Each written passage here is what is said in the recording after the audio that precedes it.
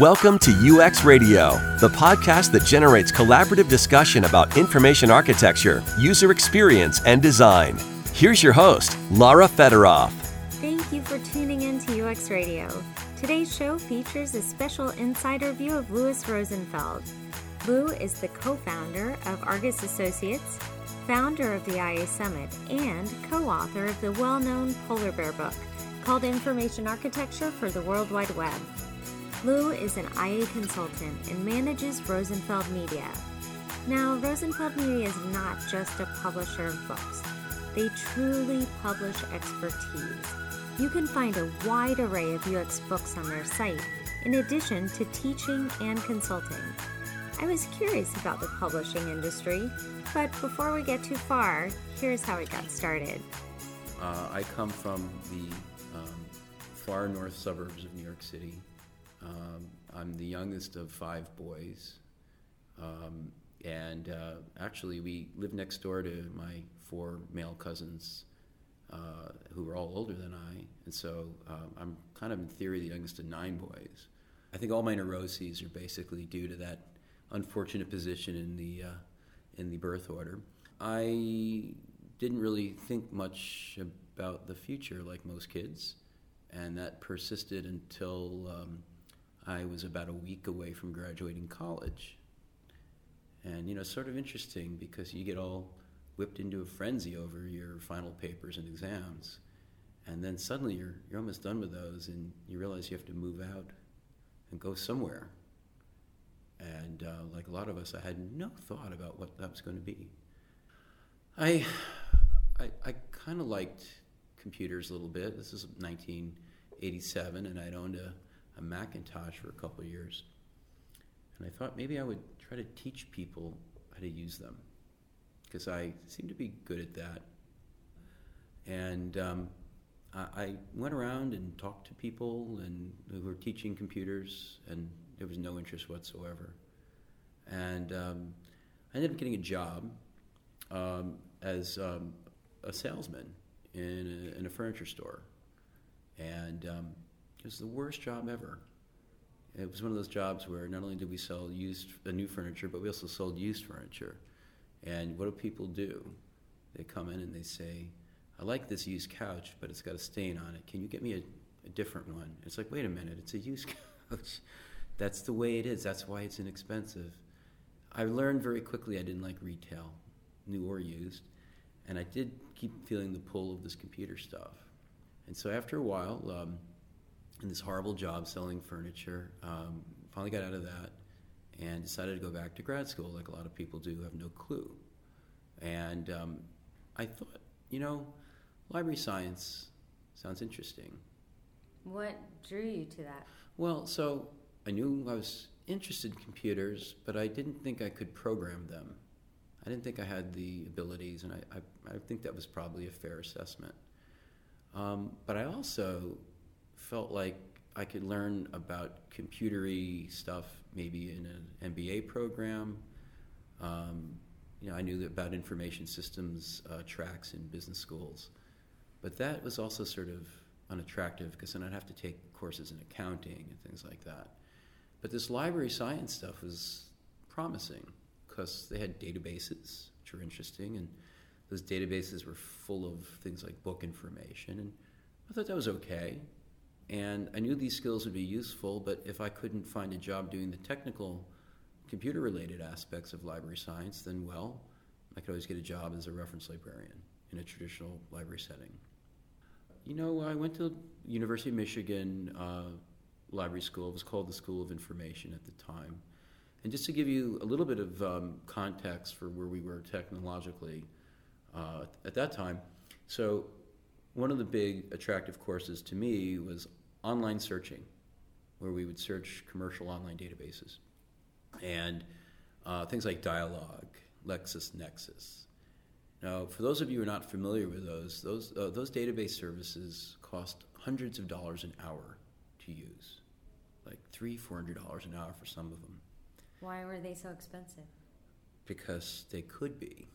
There was really no other alternatives. This is before the internet was really used as a business platform. And so these were, they had to build their own network services that were closed networks that you would subscribe to, and a big billing system on top of them, and so forth. But they had a captive audience. And so librarians would learn how to use these services. And it was frightening. It was absolutely frightening. Why? Well, we had a very frightening professor who would tell you, you better not screw up. So you're going to prepare all your searches in advance, not only the initial search, but plan B, plan C, plan D. So you don't have to figure that stuff out while the clock is ticking and the dollars are going down the toilet. And people would search with their hands shaking. They were so afraid. And to give you a little more context, these were systems that were using acoustic couplers. The old phones that you'd shove into this holder that would hold the handset in place, and it was a true dial-in at, what was it, 240 baud? I don't even, is it even baud? I don't even remember if that's the right term anymore. We take that stuff for granted. Anyway, it was slow and painful, and that's kind of how it was back then in a library school in 1988.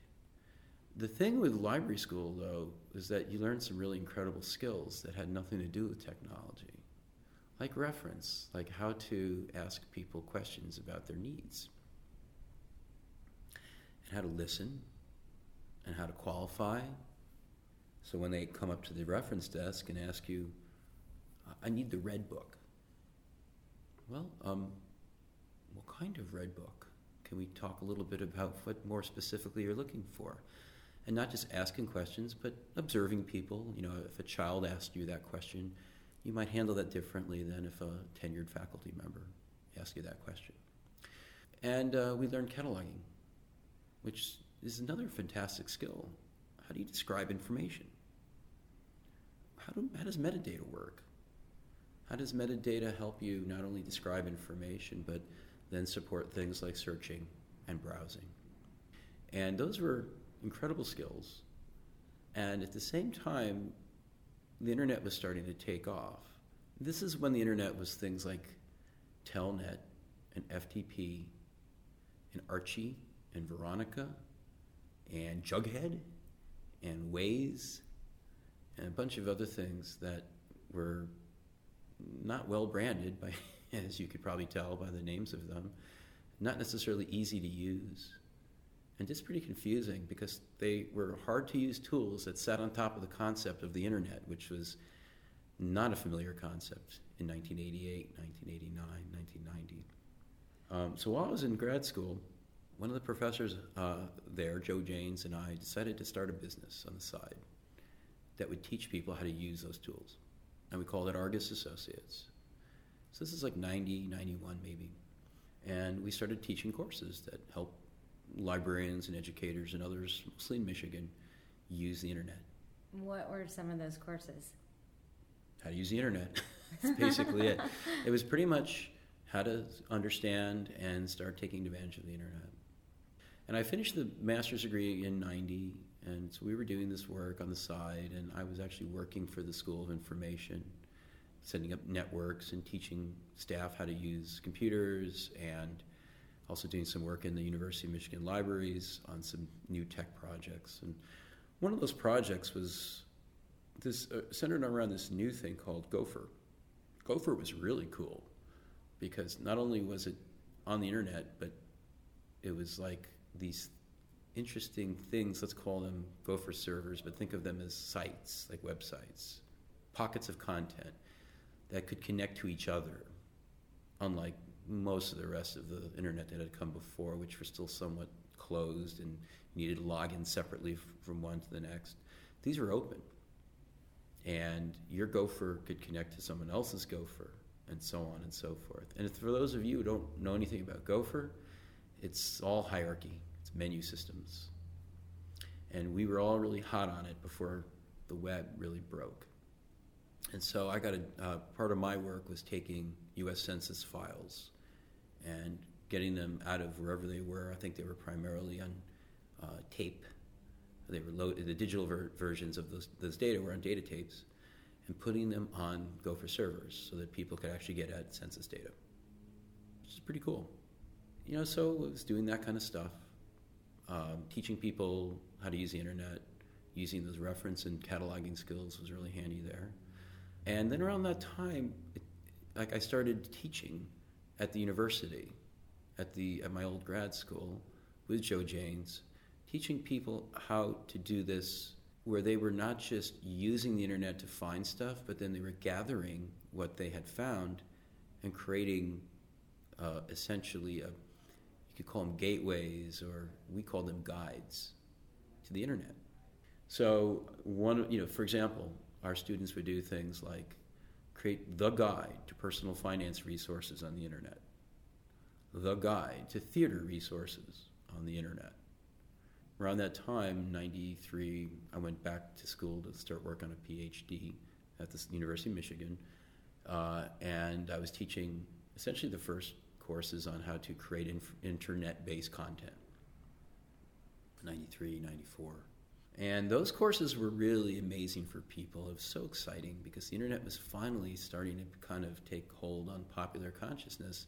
And here were librarians who are not exactly the most well-respected, well-rewarded, or even confident people.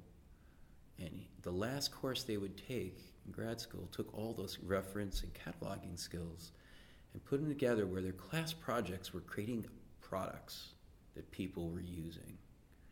And so it's like, wow, I'm making something, and I'm not even done yet with my class project, and people are asking me to come speak at events and offering to pay me to help them. And, one guy ended up becoming the VP at Excite. Remember Excite?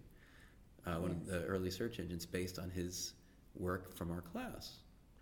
So it was just amazing. It was just a way to put together all those skills. It was such a fun opportunity to teach as well as, for the students to participate. So I was doing that as a doctoral student. Meanwhile, my company, Argus, had started creating content too. So now we found that people wanted to create websites. Oh, I'm sorry, I'm leaving something out. Because right around that time, the web hit. And so our students flipped from creating Gopher documents to be made available via Gopher servers to HTML. Because wow, when the first graphic web browser, Mosaic, hit, it just really changed everything. The web had been around in VT100 mode, which is not very interesting or attractive or easy to use. But when that graphical interface hit with Mosaic, we just dropped Gopher, and it was just web from then on. We were helping companies create websites, and I had to make a choice between staying on the PhD program and the business of Argus, which was creating well-architected websites. Peter Morville he'd been one of my students, and he'd come to work for us.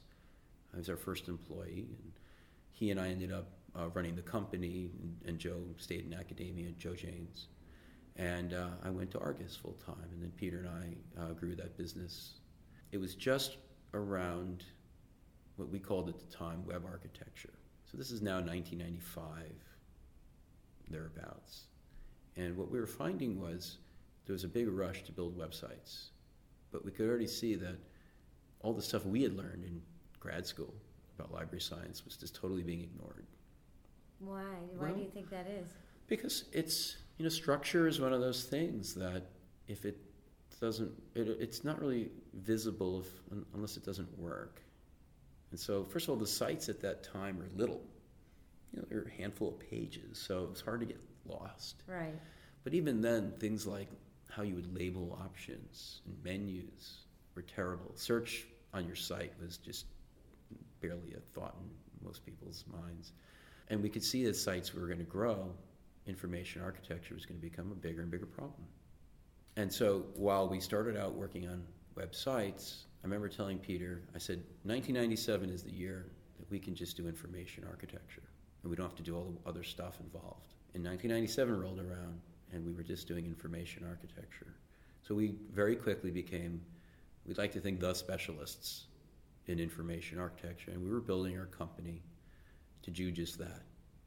And I'm proud to say that in Ann Arbor, Michigan, which was not like the easiest place to draw people, we had about up to 40 people at one point, just as an information architecture consulting firm with a blue chip client list and recruiting people from overseas to come work for us.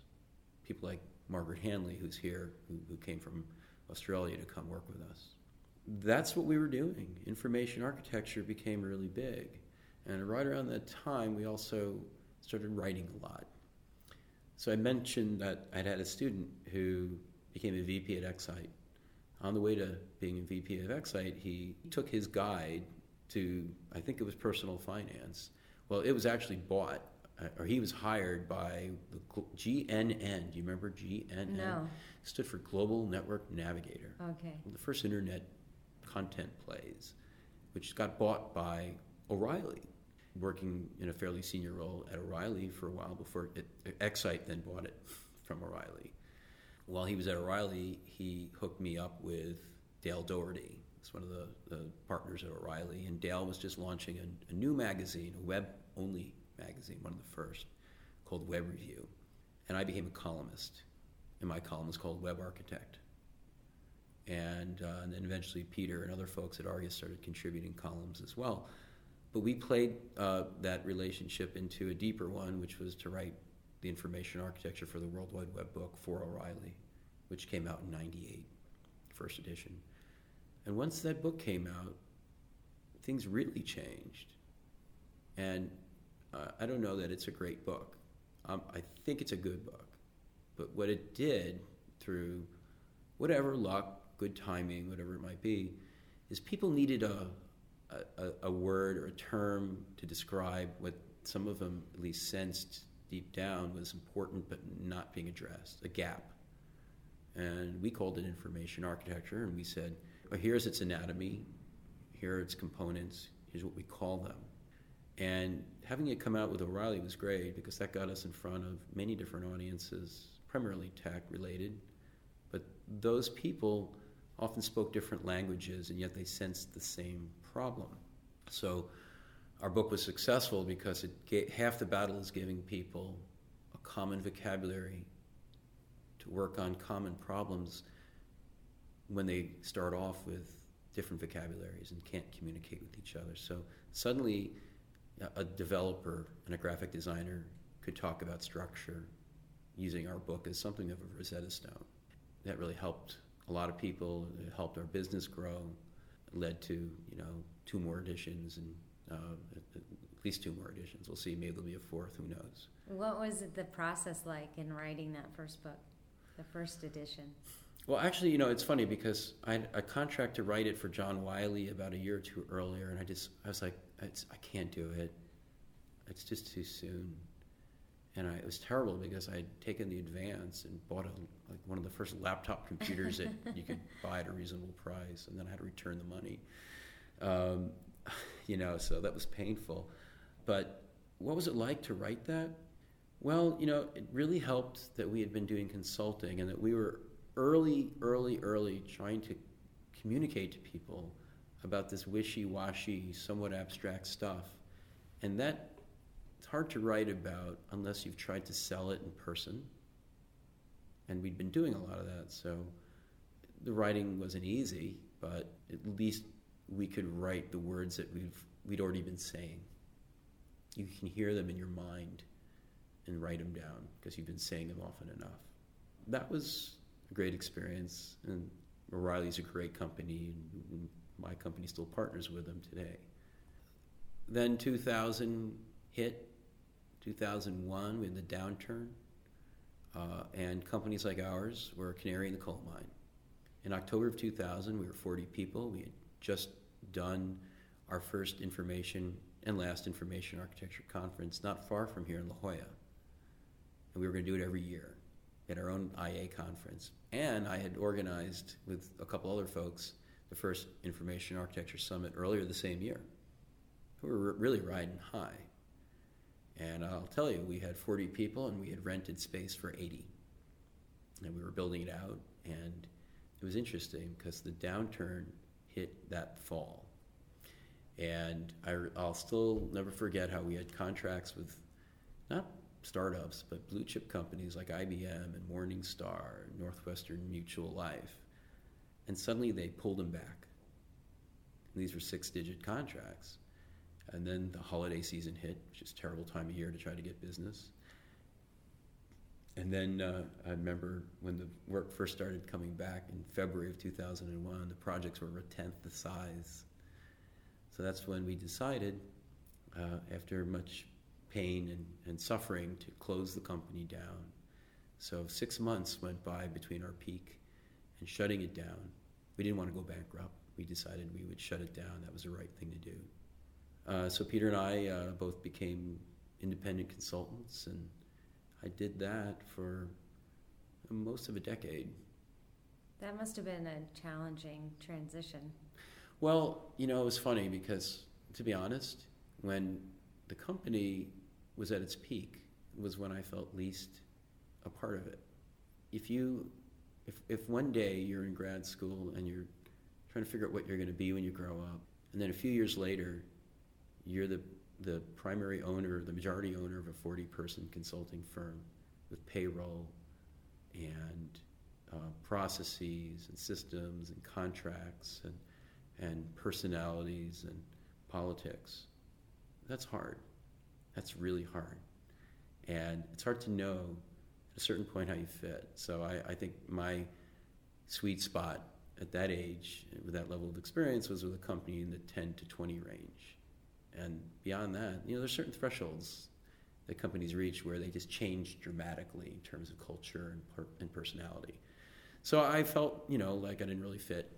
But that was a really good lesson. Because when I started my next company, I decided the key to making it work for me as the founder, the entrepreneur, is to see it as a platform for what you want to do. If you don't feel like you fit at your own company, then something's gone wrong. You've lost sight of what's important to you. If suddenly growth becomes the only goal, that leaves you out somehow, then maybe growth is not the right goal. So I decided to start Rosenfeld Media, and I can tell you now that right now I'd say I'd be happy if we were at 10 to 20 people. Maybe we'll get there, maybe we won't, but beyond that, I don't know if I'd like it. But meanwhile, I get to do the things I like to do, and hopefully they have business value. So far, so good. So how do you stay on track on that platform? That's an interesting question. How do you make sure that the things you're trying that they're a fit? Right.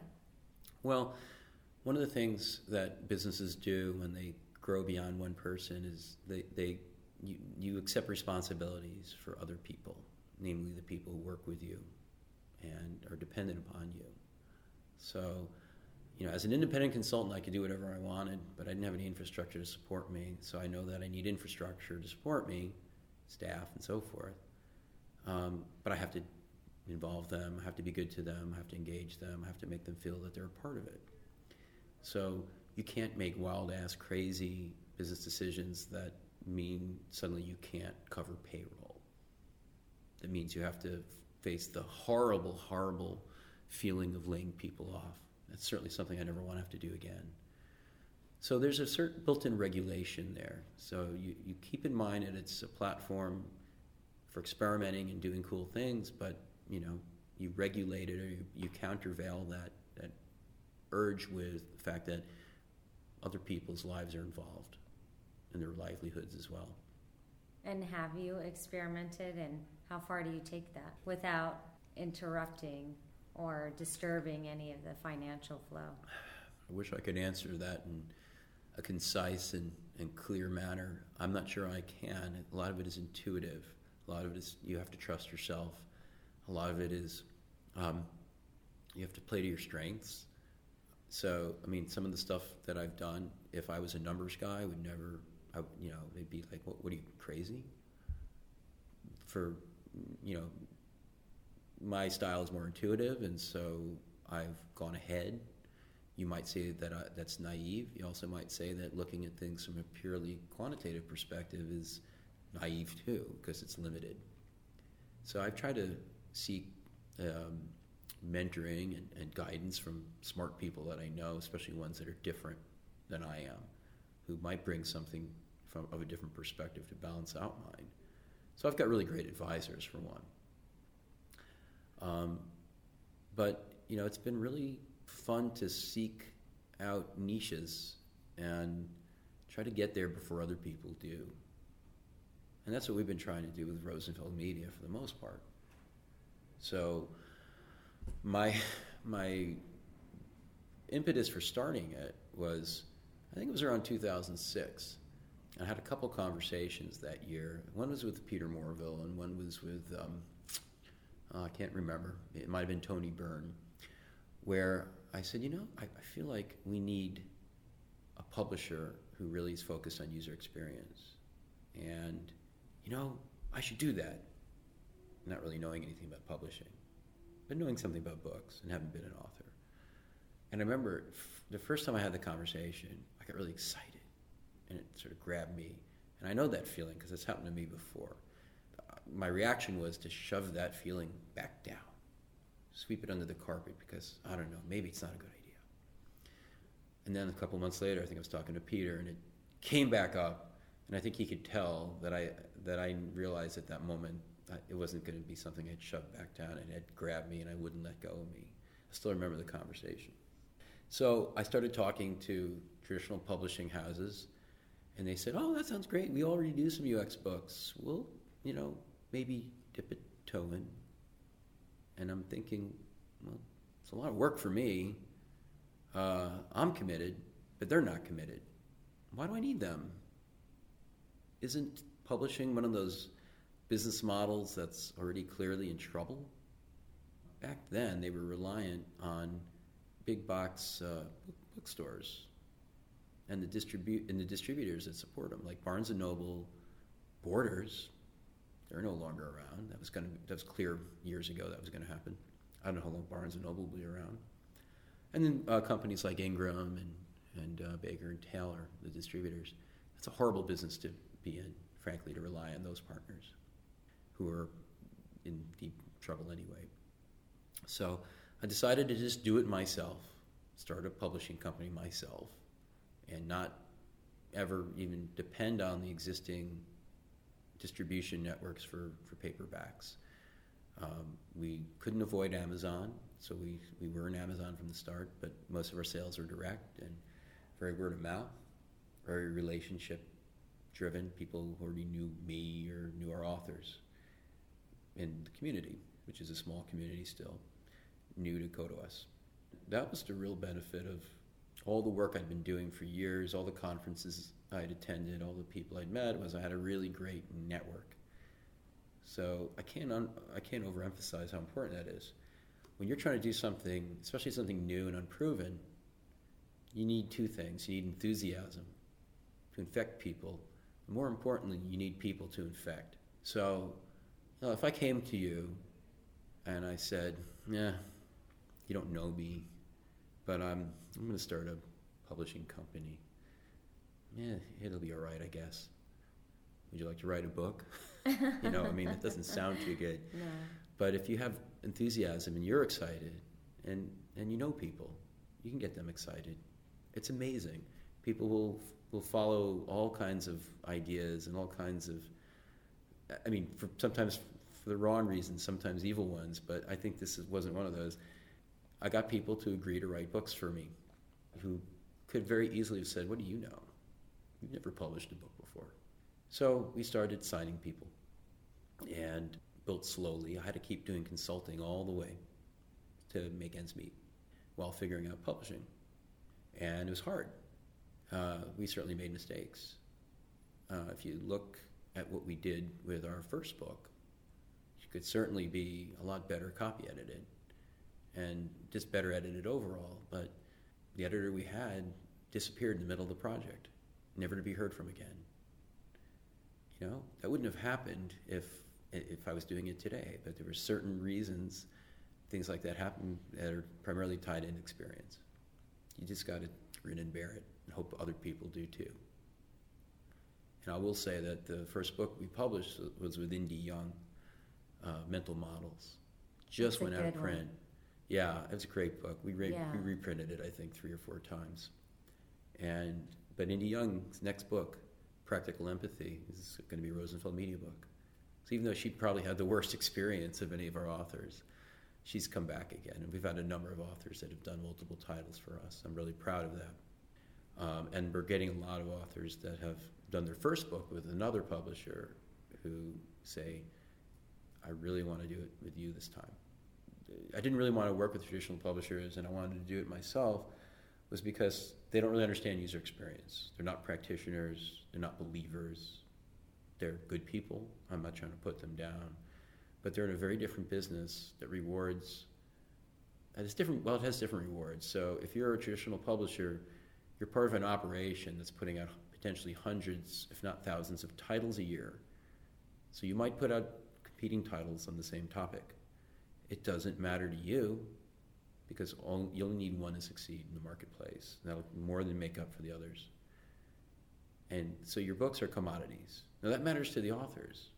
And it's a bad deal for an author to not get attention, to not get support, especially a first-time author. We only publish a handful of books a year. Each one of them is handcrafted. It's one of our babies, just like for our authors. We don't pit titles against each other, and we try to really eat our own dog food. So one of the things that we did before we published a book was, get this, it's a crazy idea.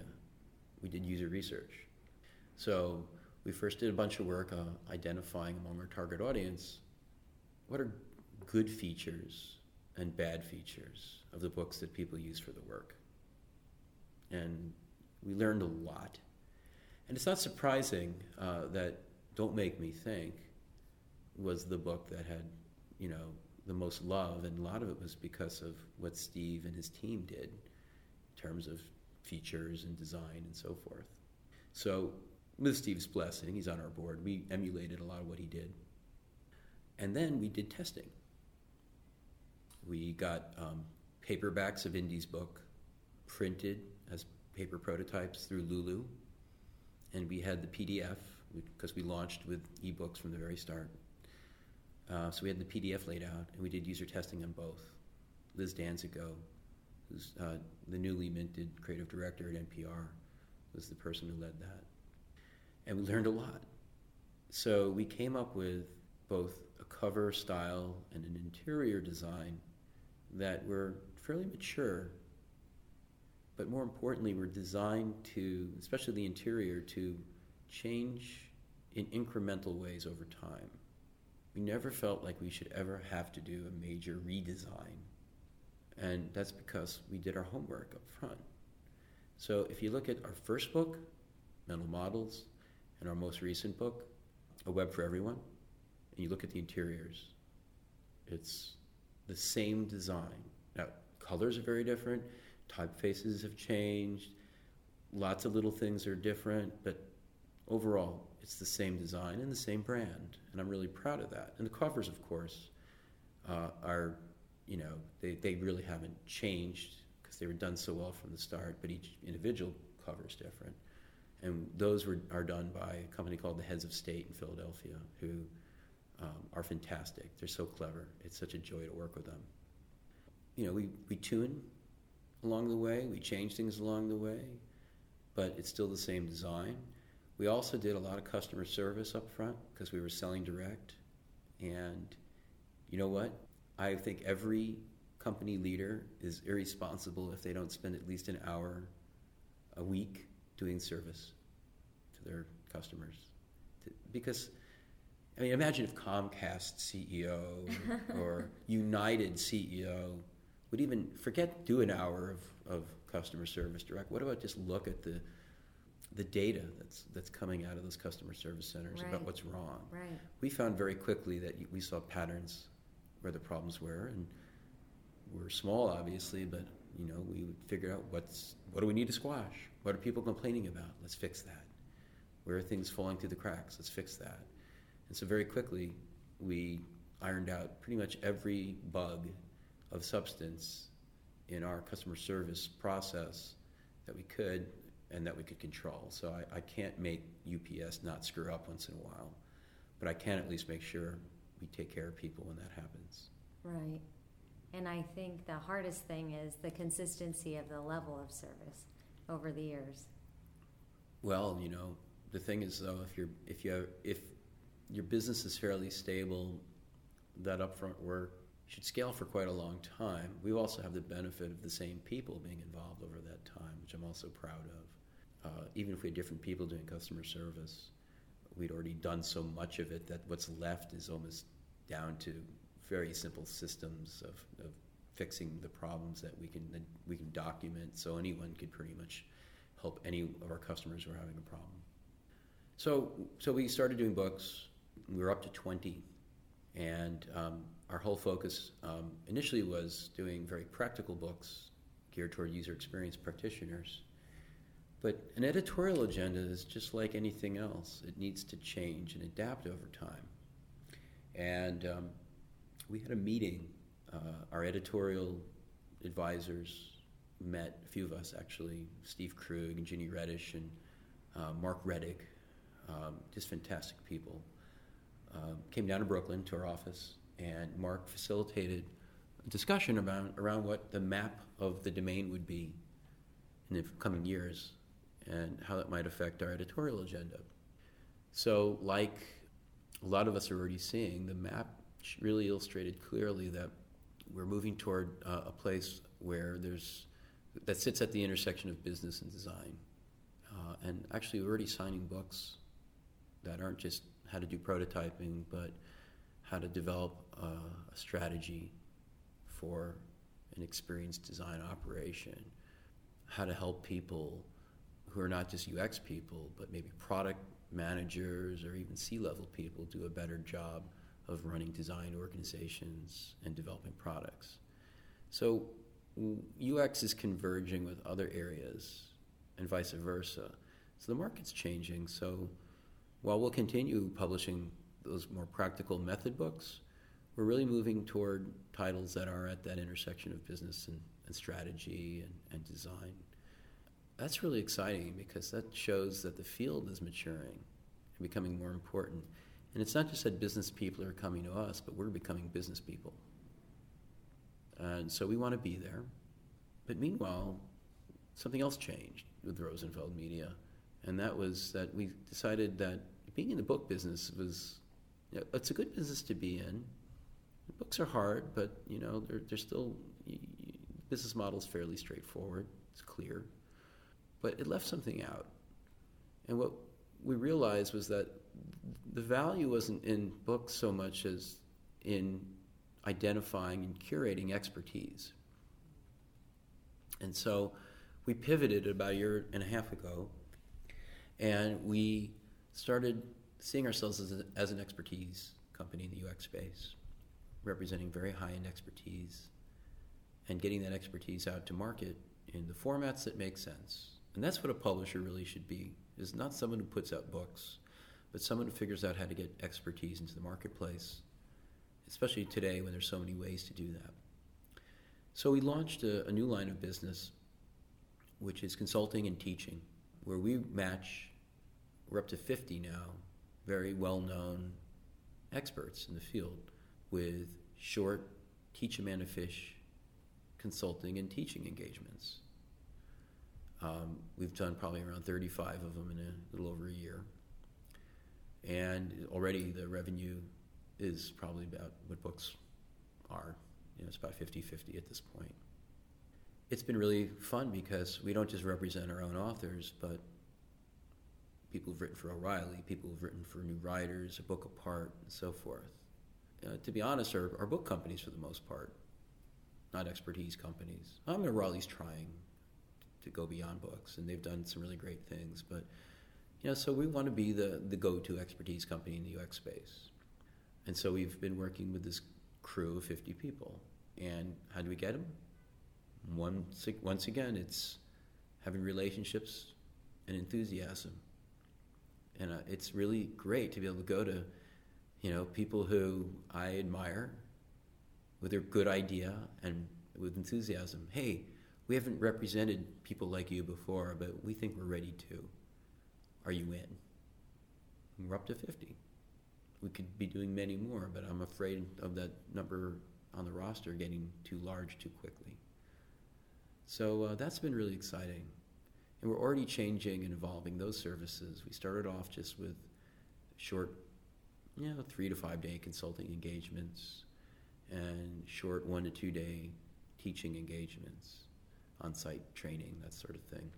And now a year later, we're starting to sell much more extensive practice development engagements where we match an expert, let's say on responsive design or agile design, the intersection of agile design, with a team at a large organization, as well as a person on that team who is sort of the expert in waiting, the internal expert in waiting. And we have our expert do some initial diagnostics and then develop a learning plan that isn't just training, it isn't just consulting or coaching, it isn't just reading, or other things. It's a mix of all kinds of ways to reach a team and really make sure that there's knowledge transfer.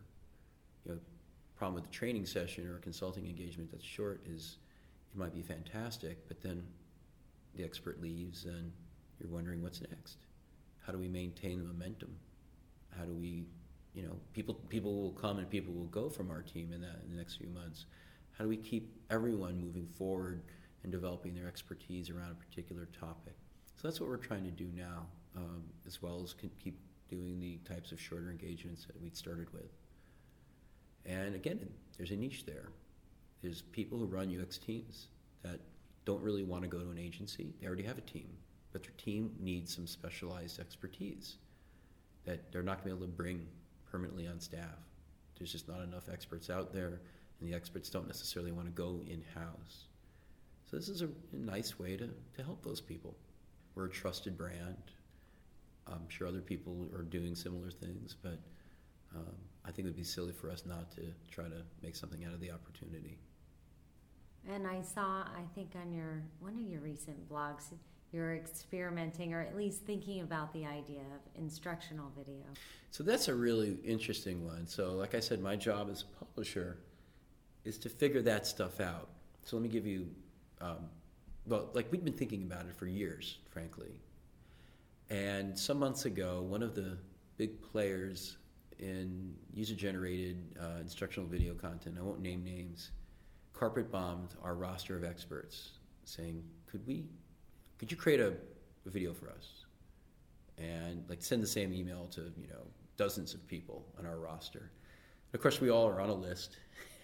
We're all talking about, well, did you get that email? Oh, I got it. Yeah. What do you think? And I said, all right, everyone, look, it would have been nice if they just contacted me. They didn't, whatever. But I'm trying to figure this stuff out. Now, instructional video is great, we think. I'm not sure there's a lot of great metrics about it yet, but we're all kind of shooting for it because it scales well. It might fill a niche that books don't fill, that in-person teaching doesn't fill. It scales well. There's a problem with it. There's no business model. So that's why we got approached by that company who carpet bombed our roster of experts, because they don't have any metrics for success that they even understand, and so all they're trying to do is show their investors that they're grabbing for market share by getting the most content produced. And that's not really a business model. That's a big experiment. And I think we've seen a lot of the discussion and activity around things like MOOCs and so forth in the last year even, showing a lot of chinks in the armor and the fact that there's a lot of retrenchment and uncertainty. The business model's uncertain, and we might have to spend as much on producing one of those if we do it ourselves as we would on a book. But a book has a far better understood business model. And so today, I don't think we're ready. That's one of those things where I think someone else has to go first and figure out the economics. There's also another problem, is that if you're lynda.com, you have a certain format that you do, and that's it. If people want to learn through a different format, they have to go somewhere else. If they want books, they have to go to O'Reilly or Amazon or whatever. Each one of these content publishers, the Lindas, the Treehouses, the Skillshares, the O'Reilly Safaris, and so on, is a walled garden. You got to pay for a lot of stuff that you don't want. People don't necessarily want a format, they want learning. Basic pedagogical theory says that people learn in different ways. Where are we going to, in this walled garden model, put things together in ways that make sense for our learners around a particular topic? Now, large organizations like the ones we're trying to serve with our consulting and teaching often have learning management systems that are supposed to be the platforms for doing this. But my understanding is that they're basically all crap. You would never want to have to interact with one of those if you were actually trying to learn or teach for that matter. And I think there's a huge opportunity for someone to say, we're going to figure out a way to put things together, regardless of format, around certain topics. So now I'm finding myself going back 20 plus years and saying, in 1993, I was trying to teach people how to create guides to the internet. And in 2014, I'm trying to figure out how to help experts create essentially guides to certain topics that are on the internet, except they're in walled gardens, behind paywalls. What goes around comes around. We've come full circle in many respects. I guess I'm always going to be in the same business. What would you like your legacy to be? I don't know. I don't think about it, honestly. I'm very lucky to have lived at a certain time and had good timing and enthusiasm and the naivete to have enthusiasm and try new things. And I'm still pretty naive, even though I'm approaching 50. Whatever I've achieved, I've been really fortunate at, and and I just want to keep doing that. I don't want to have to say that's enough. I've now reached, stage 10 of the 10-step legacy gamification scale or anything like that. I don't know. I mean, I just want to do stuff that's fun and hopefully sustainable as a business. And legacy, I don't know. I mean, I guess that's for somebody else to figure out if there actually is one, and that'll be after I'm gone anyway. Have your brothers or cousins read any of your books? Yeah, actually. They've been pretty supportive. And I think we all come from families, both my cousins as well as my brothers, that were entrepreneurial. It really helps to have those role models among your parents especially. My father's business was furniture leasing. He started that in the 1960s when nobody had heard of it. And I remember him telling me, I started doing something that people just didn't get it. I had to explain it to them, and then they go, huh. And I remember thinking about that all the time when I was getting Argus up and running. And hey, information architecture, I don't get it. But when you finally explain it to them, they have that aha moment. And then you have a business, and you're the first to market. Well, thank you so much for your time today.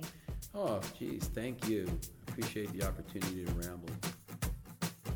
This episode is sponsored by WeWork. Meaningful conversations are essential to the success of every entrepreneur, freelancer, and small business owner. At WeWork, we consistently strive to make meeting new people and having interesting conversations natural and effortless. For more information, go to WeWork.com. That's WeWork.com. UX Radio is produced by Laura Fedorov. If you want more UX Radio, you can subscribe to our free podcast on iTunes or go to ux-radio.com, where you'll find podcasts, resources, and more.